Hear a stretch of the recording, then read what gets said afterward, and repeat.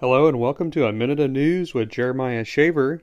This past week, the U.S. Census Bureau released a data visual that shows the population change at the county level from the 2010 census to the 2020 census. Jackson County saw a decline in population of 572 people, or 1.7%. Population in 2010 was 33,225, while the population decreased to 32,653 in 2020.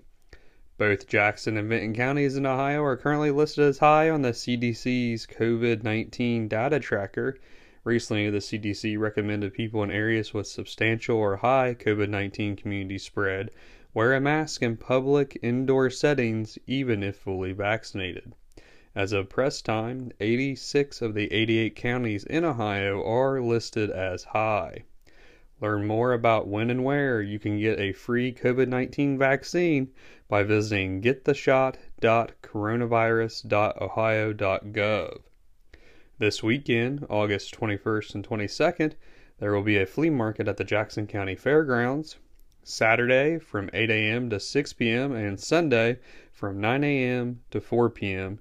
Entry fee is $1 per person. The event will be held outside, rain or shine. I am Jeremiah Shaver, and this local news update was brought to you by the Courier, serving Vinton and Jackson counties. More news can be found online at vintonjacksoncourier.com.